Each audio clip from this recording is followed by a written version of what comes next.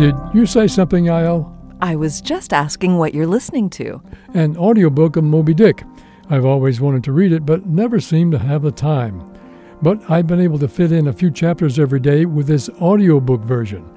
By this rate, I'll have finished reading it in a few months. Well, finished listening, not reading. It's the same thing. Last time I checked, we use our eyes to read and ears to listen. Sure, but reading gets processed in the brain.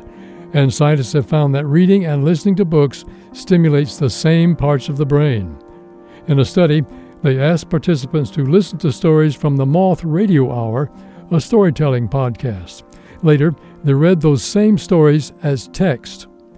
As the participants read or listened, the scientists measured their cerebral brain flow using an fMRI machine, which showed which parts of the brain were activated.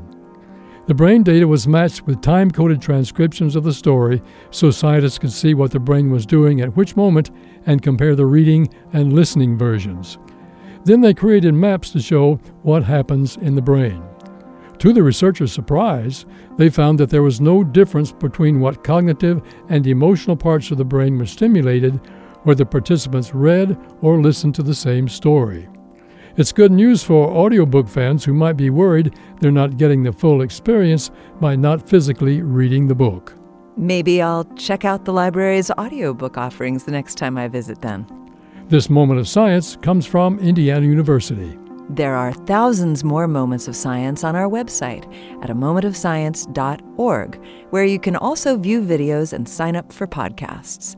I'm Yael Cassander. And I'm Don Glass.